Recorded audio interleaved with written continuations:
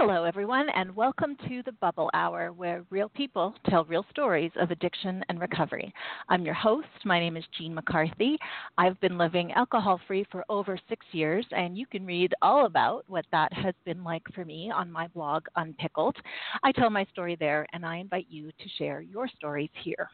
And today's guest was on the Bubble Hour back in 2014 on a two-part episode called Sober Firsts. Her name is Megan Peters, and she's a blogger and a photographer from Kansas City whose sobriety is just one part of her multifaceted identity. Like all of us, right? Crazy Bananas is equal parts gorgeous photography, lifestyle information like cool products, traveling, parenting tips, crafts, and a personal blog. That includes a section on recovery. So, Megan, welcome back to the Bubble Hour. Thank you so much. It's so fun to be back after a couple years. I know, it's neat, and I think it'll be interesting for our listeners and probably for yourself, too, to go back and listen to that old episode and sort of, see if they can connect the dots of what's changed for you, because we all do, we're all a work in progress, and I've had a lot of guests say that when they listen back to their old episodes, they can hear the difference in themselves over the years, so, yes, you had it together back Not that you got hot mess or anything. I don't know about that. That was when I look back on that was so early in my sobriety journey. I'm like, oh my gosh, I can't believe I went on and talked about it. Well, really, that's what recovery is all about, is telling our stories and learning from one another. So I'm glad that you did. But Let's hear an update. Tell us a bit about yourself and about your recovery in your life. Sure. So like Jean said, my name is Megan Peters, and I have been in the recovery world for about 4.5 years. And I'm a writer and photographer here from Kansas City. I actually just opened a brand new photography studio this morning, so it's been a very busy day around here. Congratulations. Thank you very much. It's a pretty exciting thing. I'm also mom to 2 kids, 2 elementary school aged kids, which is different. Last time when we were talking about Sober First, I still had a toddler. So it's a different world now. I'm also the wife to a tech entrepreneur. So that is a job in itself as well. And I was going to share a little bit about my drinking story and my recovery story. Obviously, some of this was already shared on that other episode, so I'm going to keep it a little shorter. But basically, I had my first drink at 15. Up until that time and past that time, I was a type A perfectionist. I did all the things. If there was a thing, I did it, and I was getting an A+ in it, and I was, the queen of it. That was kind of my life for a really long time. And I remember having that first drink and feeling like it was the release of a pressure valve on my life. I spent so much time tying myself into knots to just be perfect in everything I did. And like I said, I did all the things, so it was a lot. And so alcohol for me was like the first tool that I ever found, because I was never given the tools to practice self-care, to take care of myself, to make sure that I wasn't taking on too much, to learn how to say no. I had no idea how to do any of those things. And so alcohol was that tool for me. I would do all the things until I was just completely empty. And then I would use the alcohol to relieve and then go back and do all the things, which obviously isn't sustainable. I was also, very involved in activism and in social justice and all those things from a very young age. That was a huge part of my identity when I was drinking. And it's been an interesting thing to kind of be back in that world a little bit again. Definitely my drinking escalated up to the point where, instead of being a college student where we could say, oh, I'm just drinking like everybody else does, I was a full-time working mother of 2. And on the outside, everything looked great. I had a great job. My husband had just started his business. I was supporting our family while he started that up. We had these 2 beautiful children. But after I had my second child, my son, it really scared me how quickly I went back to drinking. I didn't drink during my pregnancy, but very soon after. Whereas with my daughter, my kids are about 4.5 years apart. So there was 4.5 years of progression in my alcoholism between them as well. It took me a while to kind of start drinking again the way I had been pre-pregnancy. But with my son, with my second child, it was just so fast. And it really scared me. And I was very unhappy all the time. I had never really experienced depression, but obviously alcohol is a depressant.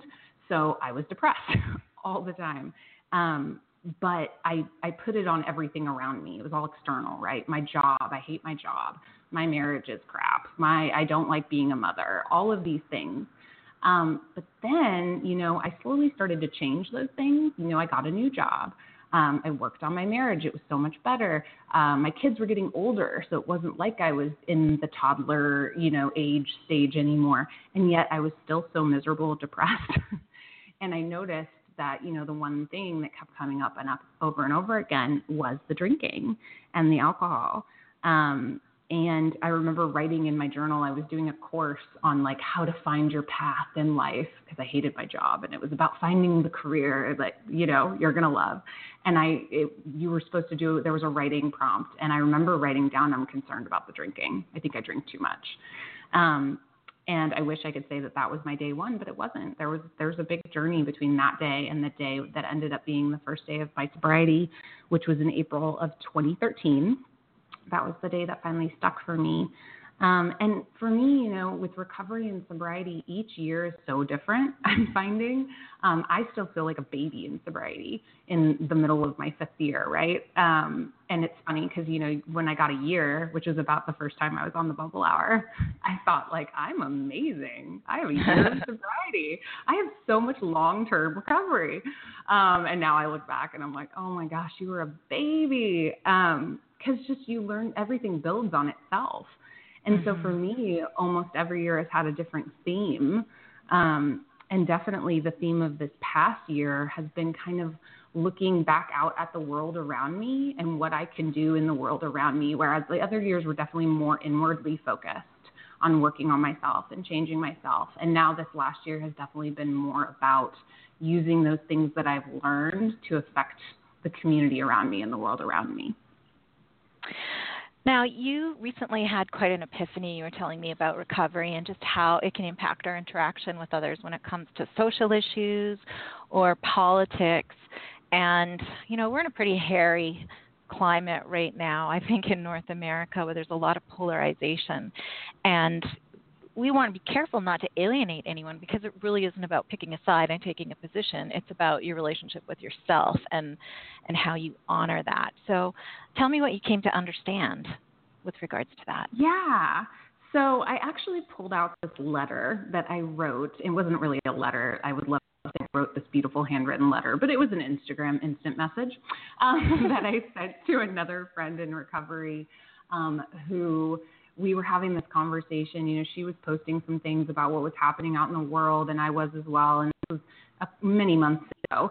And I kind of wrote this thing to her as I was thinking it out myself. And she ended up actually making it out into a meme and putting it out into her social media, into her world as well. And so I actually have that with me, and I would love to just read that because for me, it was like the best way I can describe kind of what it felt like.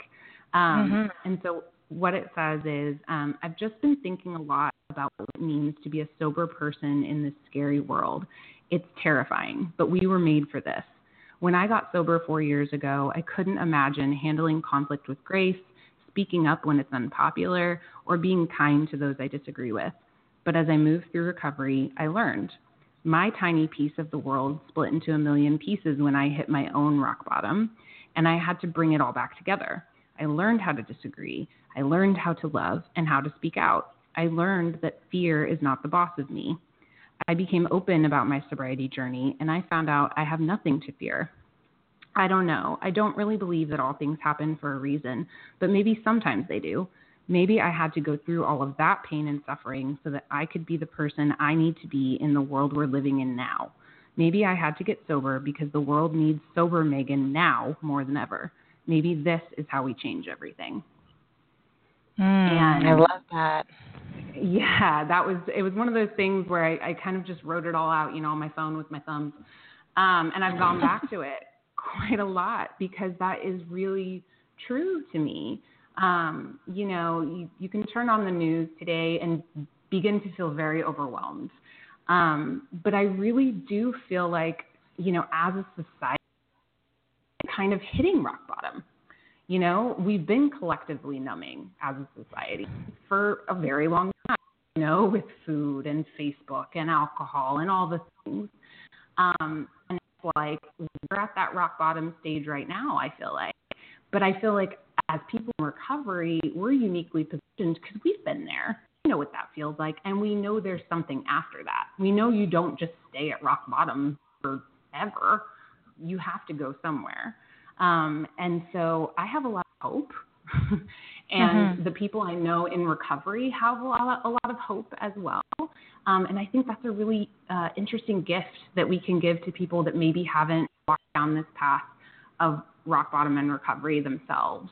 And it's a way we can kind of reach out to people in our communities and kind of show what that looks like, show what it's like to disagree with someone. I've always been very open about how I feel about issues. That's nothing new in my life. But I think it's really interesting that I do now know how to talk to people I disagree with and not necessarily force them to agree with me. Right. Yeah. That's a skill. I just want to pull this back a little bit because I'm sure there's some people that are either long into a 12-step program or farther into their recovery that know exactly what you're talking about right now. But someone who's kind of new to recovery and just getting through the for the first weeks, months, your primary focus is just on not needing to numb, not taking that drink. And they really, sometimes that takes all of your energy. So they might be thinking, what the hell are you talking about, Megan? What is this? What is this not needing other people to agree with you thing that you're talking about? At what point does that have to come into my recovery? Because I wouldn't have never connected those two things when I was early on. I mean, because I also, like you, was very driven by perfectionism, and I would have had no idea what anything had to do with anything else. All I was worried about was not drinking at first. So help me not just connect the dots, but tell me what the dots are. How do those things relate? Sure. And I should also say, if you are early in recovery, yes, absolutely, you need to be focused on yourself and your recovery. Like I kind of said earlier, it's only been even in the last year, and I have 4.5 years of sobriety, that I've even considered looking out at some of these things. Those first few months and years are very much about rebuilding who you are, so that you can be this person eventually that can do these things. But it takes time, and it takes a lot of just introspection and work.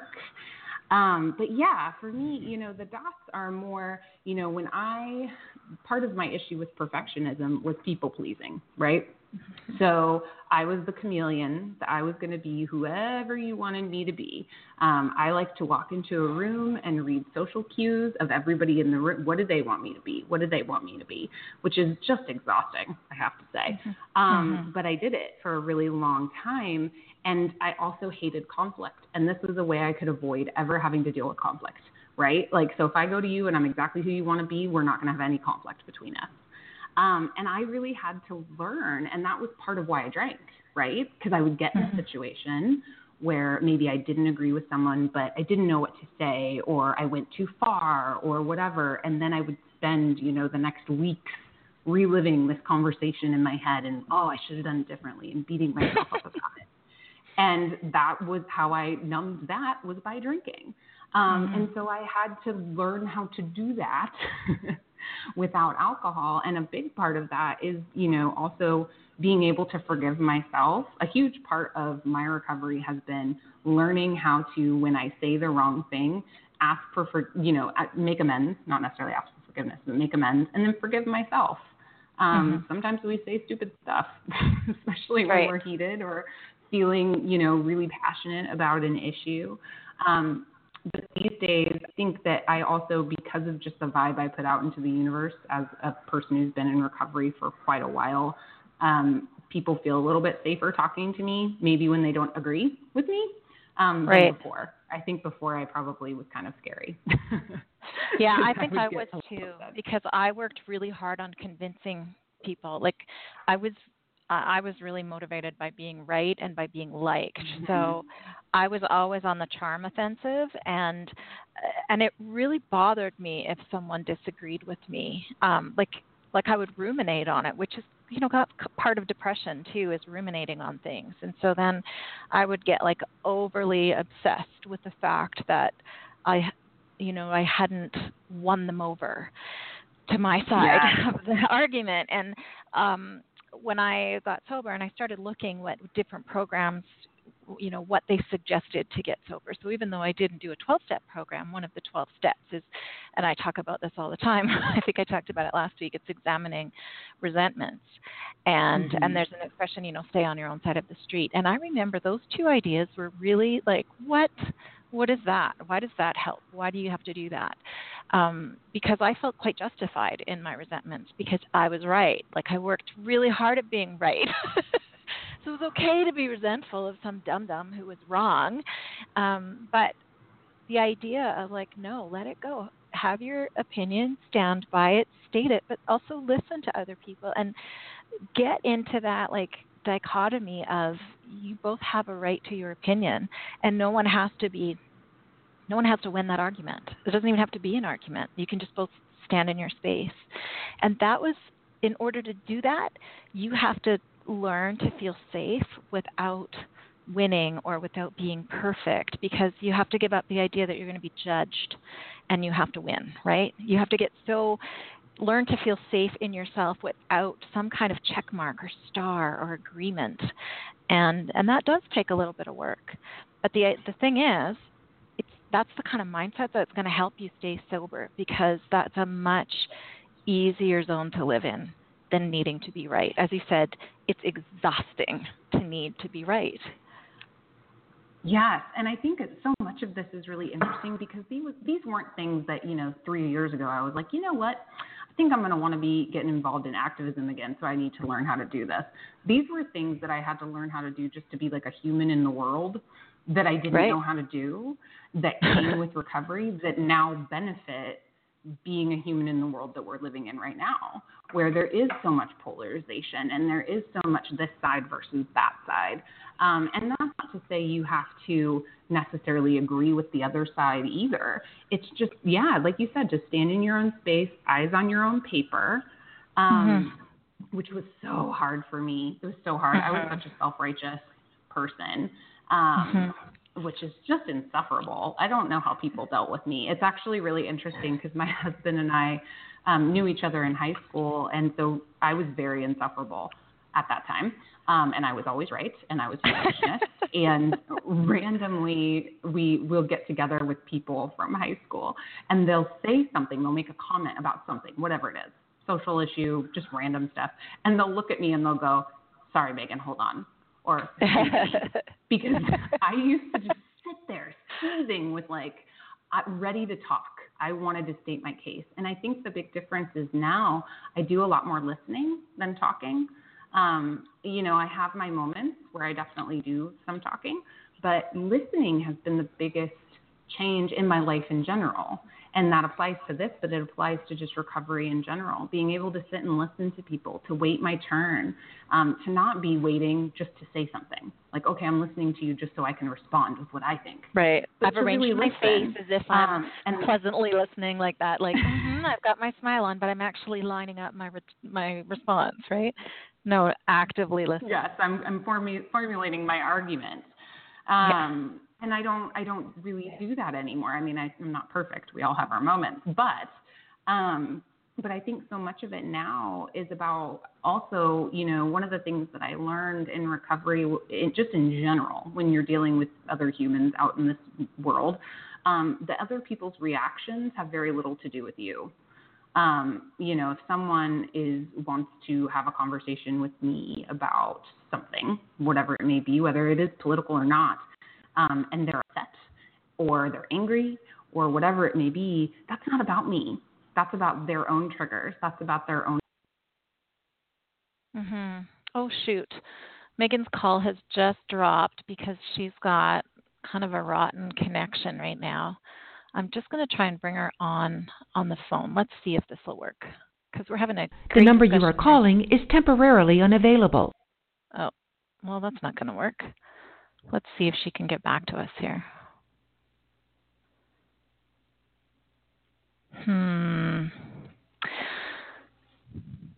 Okay, listeners, let's try one more time. The number you are calling is temporarily. No.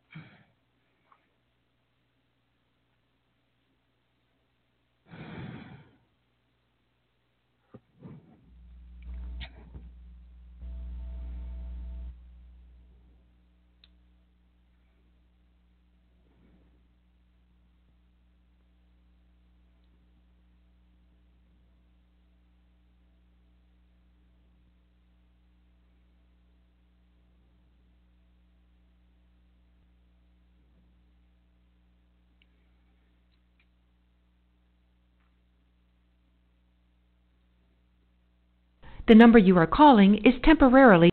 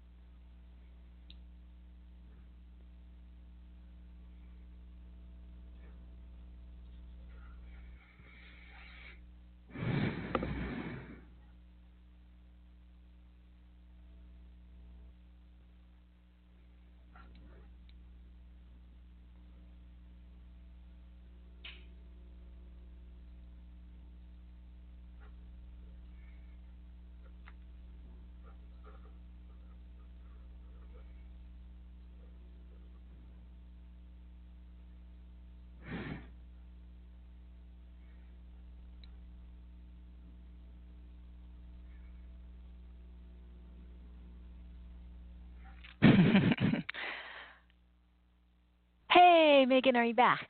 I'm back. Sorry about that. Oh, that's great. I'm glad you made it. I don't know what you just had to do to get back on the line, but I suspect it was invisibly heroic. A little bit of fast driving, but we're here. We're ready to go. This is all about like taking things as they are and moving along. Exactly. We just take things in stride. Okay, so Welcome back, listeners. Yes. We just had to take a quick break in our conversation due to the internet. Maybe it was the eclipse. I don't know. Something in the universe came between us, but we overcame. Let's blame the eclipse. Okay, so just to back up, so what we were talking about was just sort of that idea of how staying on our own side of the street was sort of, a pivotal discovery and how it affects how we see the bigger picture, not only, with regards to our own recovery, but with regards to the bigger picture in life. So I guess one thing I wanted to ask you then was just how that impacted your actions in general. Yeah, I think it really changed the way I approached things. I think in the past, when things in the world upset me, I like to rail against them very publicly, to shame people, possibly even, and just to not necessarily look at what I was doing, but instead I would focus on all the negative out there, right, out in the world, instead of looking at myself. And now, when I see something that is upsetting or affecting to me out wherever it may be, my first thought is, okay, what can I do? Like, what can I do in this moment? And it's that one day at a time, next right thing, mm-hmm. right? Mm-hmm. So it doesn't have to be like that you're going to solve this problem today. That's a huge part of recovery, right? We think like, okay, we're going to get sober and everything's going to be great. And then if you have any bit of sober time built up, you realize that that's not exactly how it works, unfortunately. That's just the first step of many, many, many more. And so I think now when there's something like that where I feel like I need to do something, I do know that just identifying one thing that I can do today, and focus on what I can do, not on what everyone else is doing, not on negative and positive sides, right? Just focus on myself. And I think that just allows us to make those tiny steps. And before you know it, you look back. And if you've taken that step every day, whatever it is, whatever issue it is, there can be big changes that come from that. Right. And I think, what you're talking about isn't necessarily like just turn in like there. Yes, when we change ourselves, we change our experience in the world. That's important. But I also know that you're not saying like, don't take a stand or don't talk about things. Or, I mean, we do need people to sort of take a stand on what they believe in, but it also means that you can stand your ground without being confrontational or without tearing other people down. You can just sort of like shine your light, right? Right. One of the things I think is really interesting just in the fact that, so I am very public about my recovery now. I don't think that everyone needs to be public about recovery or sobriety. I think it's to each their own journey. But in the way that I've kind of approached handling public issues, social justice issues, activist issues, is that, when I talk about my sobriety or my recovery online, I don't get online and berate anyone who drinks, right? Like I get online and I talk about, like if I'm getting on Facebook or even if I'm having a one-to-one conversation with someone, I talk about my experiences and I share how I feel and how I've changed and whatever that is, right? I always get a positive response when I speak my truth in that way. When it comes to recovery. And I found the same thing, honestly, with any of these other issues. I live in a place where I'm probably in the minority in terms of my political beliefs or social justice beliefs. So a lot of people around me don't necessarily agree with how I feel about things. However, if I'm coming at these issues from a place of, this is me, this is why I feel this way, and here's what I've done. Here is a charity I've worked with. Here is, an advocacy event that I went to. I'm always surprised at how many people, even on either side of an argument, will be like, that's really cool. I didn't know that existed in our community. I would love to come with you sometime. And you don't know that if you're out there just upset and angry and pointing out everybody else's issues instead of just focusing on what you can do. Mm-hmm. Mm-hmm. So how do we then, some of the things that are happening today as people are trying to sort of stand their ground and make a difference in the area that they believe in, that can result in confrontation that maybe they weren't expecting or didn't invite. How do you recommend that we can sort of be true to ourselves in those moments and still take care of ourselves? Because I really think we're sort of tiptoeing around politics, and it's a time where we can't help it. I mean, I'm in Canada, and we're talking about American politics, and the opinions here are very diverse and strong, and so I find sometimes that as it relates to me as a person in recovery, I think what we're talking about is how we apply these lessons of recovery to politics, but it's hard to do that without sometimes you just get pushed into the deep end, And Sure. So how do we do that? How do we, do you think there's a line between looking after yourself and being true to yourself, or how do you balance that? So I know kind of what my line is. I think it's probably different for everybody. One thing that I talk about a lot is that I consider myself an introvert. So just as an introverted person in general, me having to speak about anything to anyone is exhausting, regardless of whether it's political or controversial or just small talk. That I can do it. I'm good at it, but that doesn't mean that it doesn't totally wear me out. So I think it's really important if you decide that, okay, I want to get involved in something, in an issue, whatever it is, to put a focus on self-care, even as you're doing that. And actually, that's a really interesting thing that I've seen come to light in the activist community. Apart from recovery, in these activist communities that I'm a part of, all of a sudden, all these conversations are happening around self-care.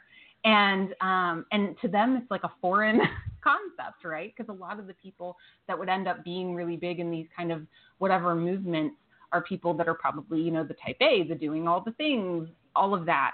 And so, for me, having that background of I have 4.5 years of recovery, self-care, taking care of myself, knowing that if I don't put the oxygen mask on myself first, I can't help anyone. So I definitely put a focus on that. And, when it comes to talking to other people, like I said before, I try to really remember that their reactions are not about me. Their reactions are about their own issues and their own triggers. And maybe something I said could trigger something in someone, but that doesn't mean it's my fault. And then vice versa, right? If someone says something to me and it triggers me and I get really angry or whatever it is, I do try to take a step back and think of, okay, why do I feel this way? What is happening in my body right now? Is my heart beating faster? Do I feel hot? What is happening? And honestly, if I'm feeling very triggered to the point where I'm feeling unsafe isn't a great word, but that's the only word I can honestly think of right now, to where I feel like I'm putting myself in a position where I'm going to say or do something, or it's going to cause some kind of issue that I'm going to regret, I walk away. No questions asked. I will walk away. And oftentimes I was laughing because I was thinking about the Sober First podcast we did so many years ago. And, back then I was still in the place that I think a lot of us are in, and a lot of people stay in, and that's fine, where maybe we're not comfortable saying why we don't drink or if we don't drink. So we think of all these things that we can say at a party, I'm not feeling well, or I have to drive or whatever. And I used to do all of those. I don't now, and that's a personal choice. I think everybody has to do what works for them. But I actually employ those same tactics when it comes to getting into conversations like this. Mm-hmm. All of a sudden, oh, the babysitter is calling my phone. Hold on one second. I'm going to go over here. Right. Because you just have to walk away and protect yourself. You don't have to join every argument you're invited to, right? You can let those invitations drop. That's okay. And it's actually good practice in a way to sort of be like, oh, okay, well, I'm going to leave you with that. And not in a passive aggressive way of I'm not talking to you, but just, okay, you know what? this might be something I can choose to just let it go. And I keep thinking of the quintessential family dinner, like the like Jack Nicholson and Diane Keaton movie, kind of like just I don't know, I'm just casting it in my head, like the softly lit family dinner table that's like the prime scene for some kind of political disharmony between generations or something. And first of all, in early sobriety or in shaky times period during recovery, going to a multi-generational family event can be really awkward just because we sort of automatically go back into those family roles. So even though I am a 50-year-old woman and I have, lots of life experience under my belt, put me in a room with my mom and my sisters and my cousins, and I'm the youngest little sister again. And I fall right back into that role of like, you guys need to listen to me, and, stamping my feet a little bit. And like, it just kind of comes over us. And then sometimes we just slip it back into old patterns, or we feel unexpectedly rebellious or misunderstood. And so what kind of tools would you suggest people, like, how do we get through those times? Because a lot of people, like, they either end up drinking at those events, either during them because like they just say F it, give me a drink, I need to get through this, or they might get through that event but go home and drink alone to numb the discomfort afterwards. It can really sideswipe people because your own family are kind of the last people you think should throw you under the bus. But I don't know. Any tips for getting through that when it's more of a personal situation? Well, one thing I always try to remember, and I remember this a lot with my little children, but I apply it to myself with my family as well as a child still. We tend to treat the worst the people that love us the most because we know they're safe. I used to use that a lot when my son was a toddler, that he would always get like the best, like he'd get like most helpful at preschool, and he'd win all these awards for being such an easygoing kid. And then he came home and he was certainly not that kid. And I would be like, what the heck is going on? And I remember going to his pediatrician, and the pediatrician saying, because at the time he was in kind of a bigger class, it was kind of chaotic. They were like, kids like him tend to hold it together when they're in that environment, and then they come home where they know it's safe for them to lose it, and they do. And that just means that he knows you're a safe space, you're a safe person. And I try to remember that when I'm interacting with adults that I love too. If someone says something to you that maybe they wouldn't say to a coworker or whatever, it's because they know you're a safe space. That doesn't mean it's okay if someone's saying something mean or cruel or offensive or whatever. I think it's totally okay to say something about that. But I think it's also okay that we protect ourselves, especially if we're early in sobriety. Because like I said, this is only happening to me now because I have, a couple years of sobriety behind it, because I've taken that time to build that toolbox to where I could have that conversation. My first holiday, which I talked about on that Sober First episode, actually, because it was right after it, was the 4th of July with my family. And that first holiday, there is no way I would have talked about anything controversial. Because I needed to keep myself safe. And then the other thing that I always tend to forget about, it still, even now, will hit me like a ton of bricks, is the emotional hangover afterwards, right? You make it through the entire event. You're so proud of yourself. And then you get home and you just fall apart. Yeah. And that is a really risky time for me, because I can tend in the moment to hold it together. It's when all of a sudden all that noise is gone and I don't realize how much I've just expended. And so if there is something coming up like that, I always try to give myself a little buffer room afterwards to treat myself, however that may be. If it's, if it is actually scheduling things, so I'm busy and not alone, fine. Sometimes it's something simple like a self-care, like going to a yoga class, going to get my nails done, whatever. Just something so I'm not wallowing in the like, oh my God, that was so exhausting of it all. Right. And not to keep replaying it. I mean, one of my worst habits, and I'm learning to undo it, but I still, I catch myself doing it, and that is continuing the conversation in my head. So I might have walked away from that invitation to argue, but then I keep it going in my head, and I have this, I keep thinking of all the things I wish I said or I could have said or I could, and I have to like force myself to think, release it with gratitude, or just release it, or to remind myself, no, Jean, you let that go. Just let it go. And that's not easy to do because those are deeply ingrained old habits. So just a reminder to listeners that it might feel really weird and awkward to let that go, but if you catch yourself doing it, it's not helping you. It's not serving you. So just try and let it go. It sounds right. too And easy. you don't know if what you said was exactly what that person needed to hear in that moment. Even if it didn't end well, you have no idea what, happened before they came to that conversation, maybe what happens after that conversation. And just to let it go as it is what it was supposed to be. And hopefully it will bring about something positive in the future, is so important. And then, I'm a person who really believes in, I used to be very codependent. And so there are a couple of phrases that I've learned along the way that, again, were supposedly going to be used in other circumstances, but I found myself using them a lot this past year, which is the phrase, I believe you believe that. It's a great conversation ender. You're not agreeing. Mm-hmm. You're not disagreeing. I believe you believe that. Mm-hmm. Mm-hmm. And then also, I'm sorry you feel that way. Mm-hmm. I'm sorry you feel that way. And just it's always really interesting when I use either of those two phrases because it always catches people off guard because I used to be such a fighter. They'd be like, oh, you're not going to, no, I'm sorry you feel that way. Right. Okay. Or thank you for sharing your perspective with me. I hadn't thought of it. Sure. That doesn't mean you agree with them. It means you heard them. And that's a very gracious exit too. Like, okay, well, thank you for sharing that. That's a conversation ender, but it's also, and like I said, not in a passive way, like, thank you for sharing. It's all in the emphasis. Be sincere. Okay. Well, thank you. Thank you for telling me your perspective. I appreciate hearing it from you. I appreciate your willingness to hear each other's sides.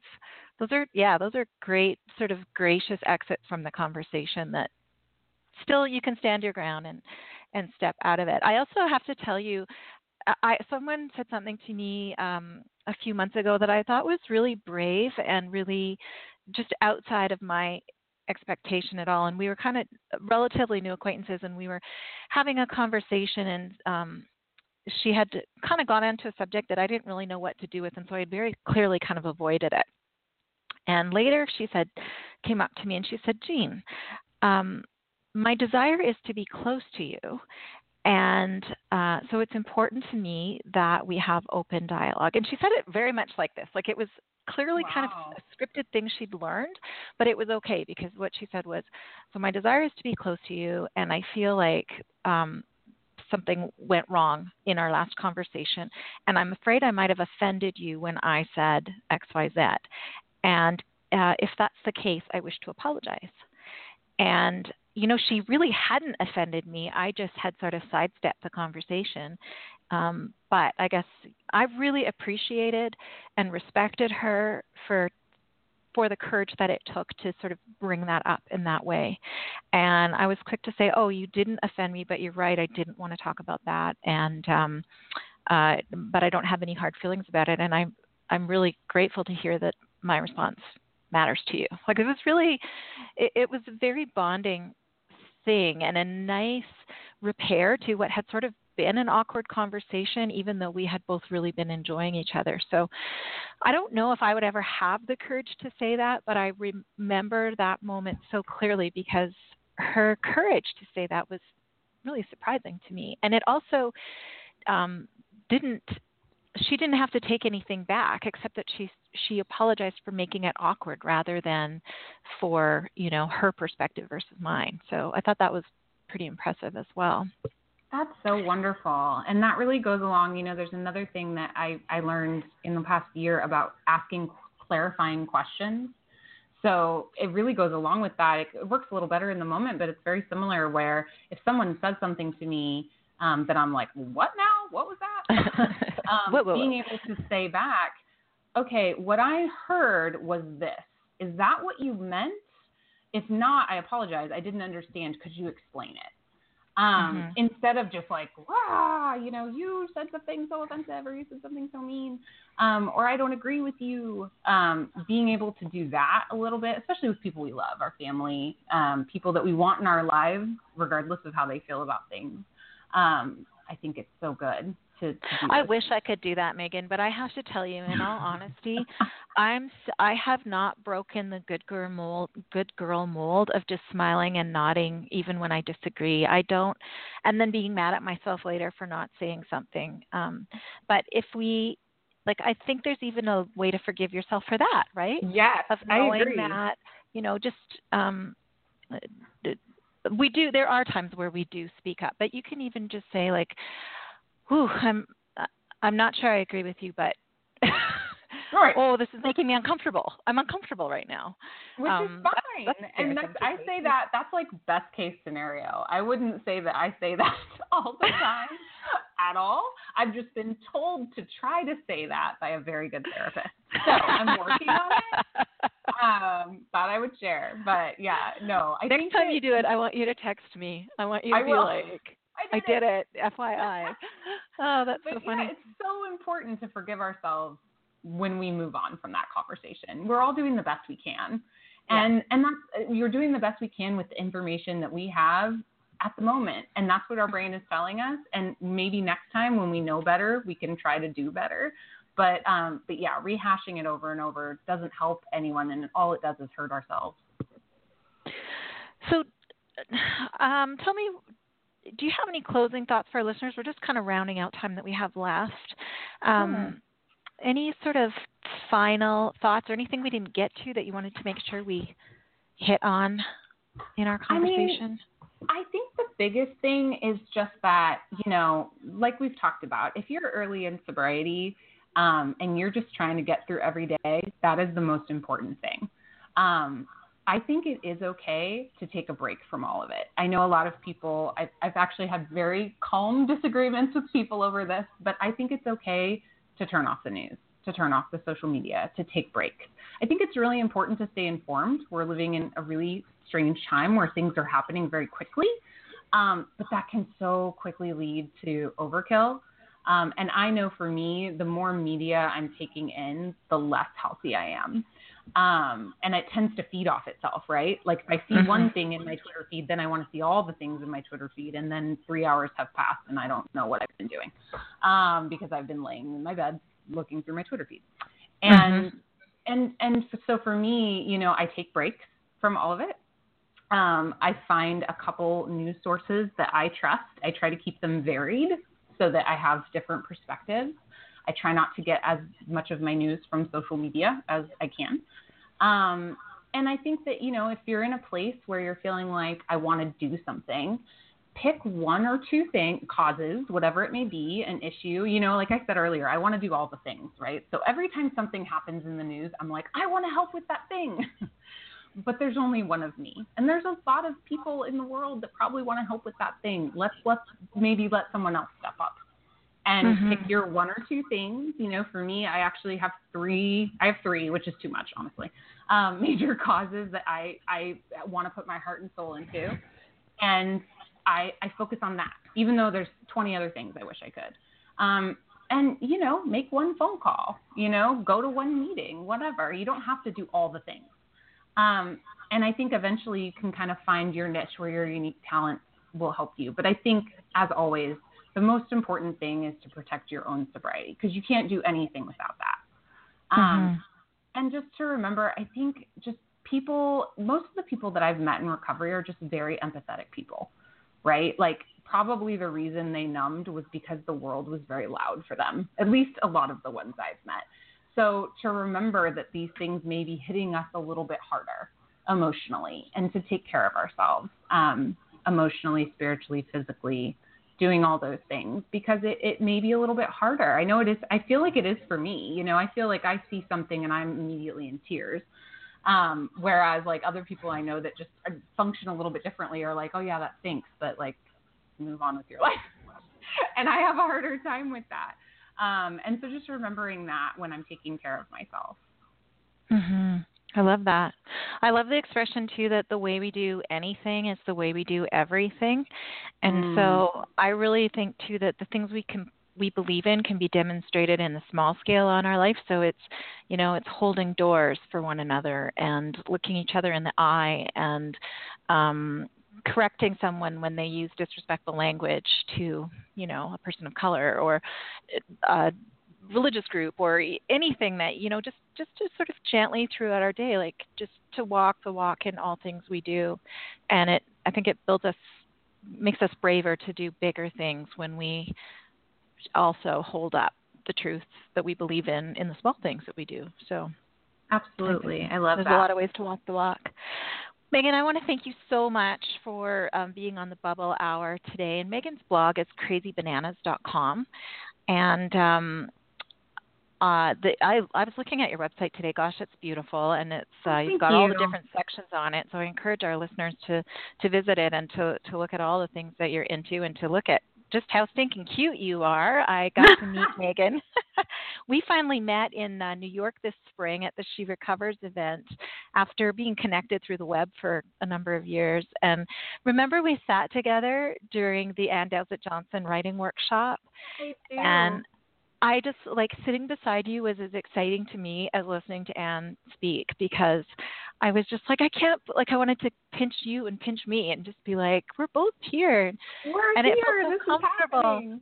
Yeah, I just felt like, we just felt like a sister or a cousin, or it just felt like so close. And so you're just a really lovely soul, and I'm happy to talk to you, and I hope that we get to see each other again too. Oh, yes, me too. And the feelings are definitely mutual.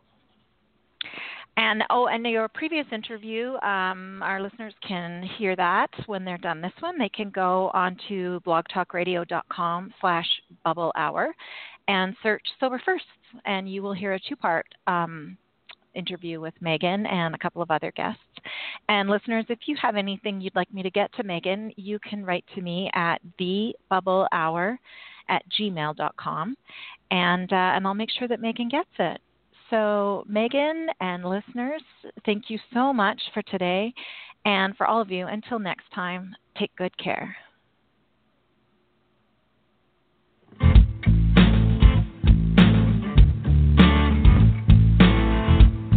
I own it, I did that, not proud, but that was me.